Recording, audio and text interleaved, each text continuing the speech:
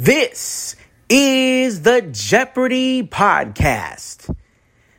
And now, here are the hosts of the Jeopardy podcast, Jamie and Katie. This is the Jeopardy podcast. And now, here are the hosts of the Jeopardy podcast, Jamie and Katie.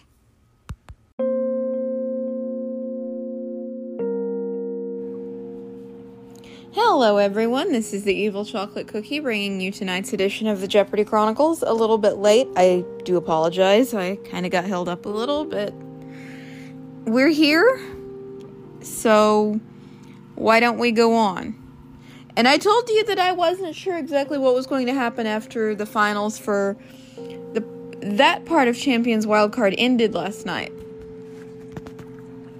Well, here's what happened. We went straight into the next one.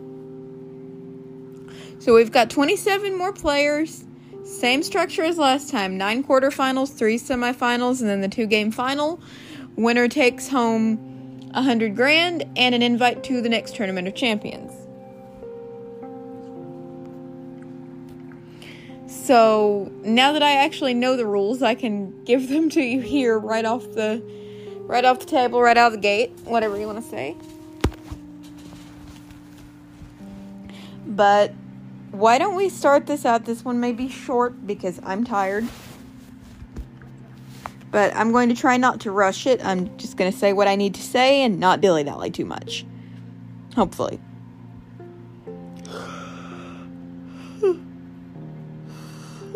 But let's start by meeting our players. We had William, Kristen, and Dave.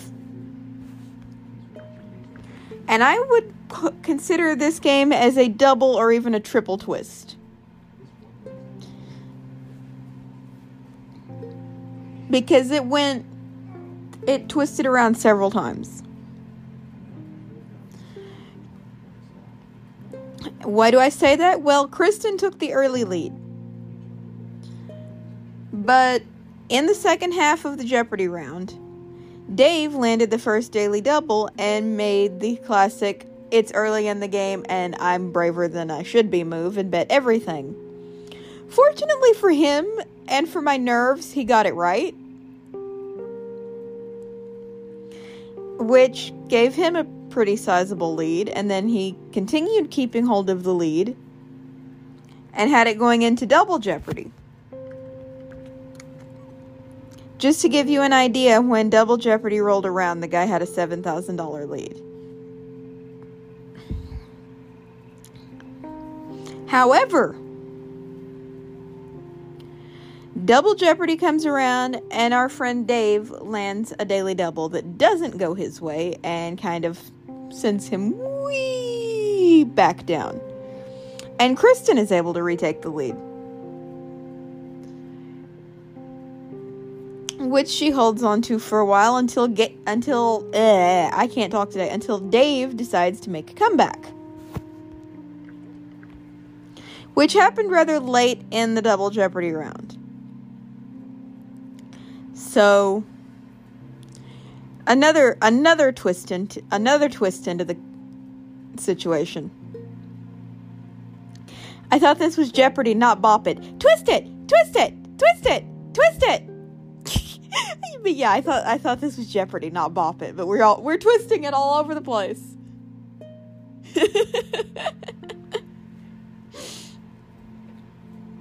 But by the time Final Jeopardy showed up, Dave had a $3,200 lead, which lent the game the possibility to twist yet again. I think someone's Bop It's broken. It just keeps saying twist it.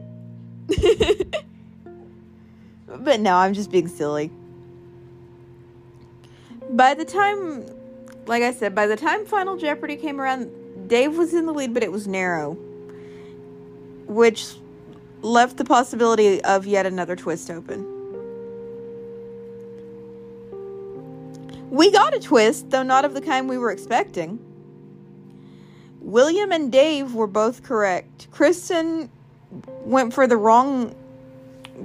the right direction, but the wrong part of the particular phrase they were looking for. and ended up dropping herself down by a considerable chunk of money, which I don't think any of us were expecting. So that's why I say we had another slight twist there.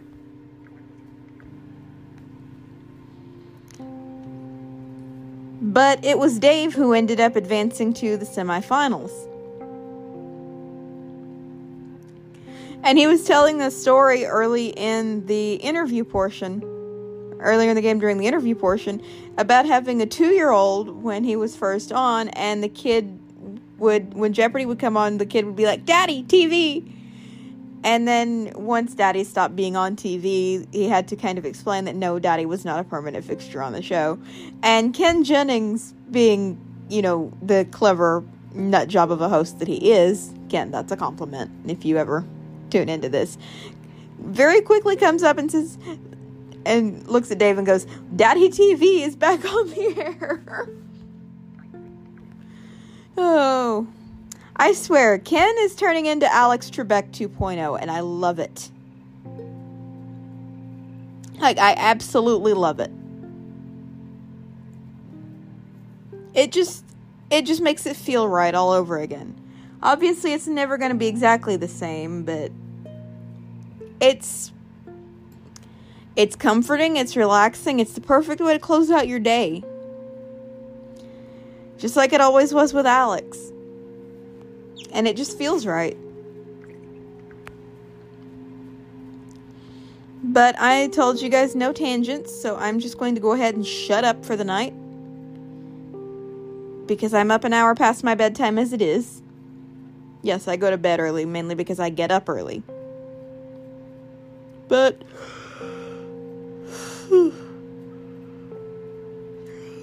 just to remind you guys, I will be running late again on Thursday because I have things to do.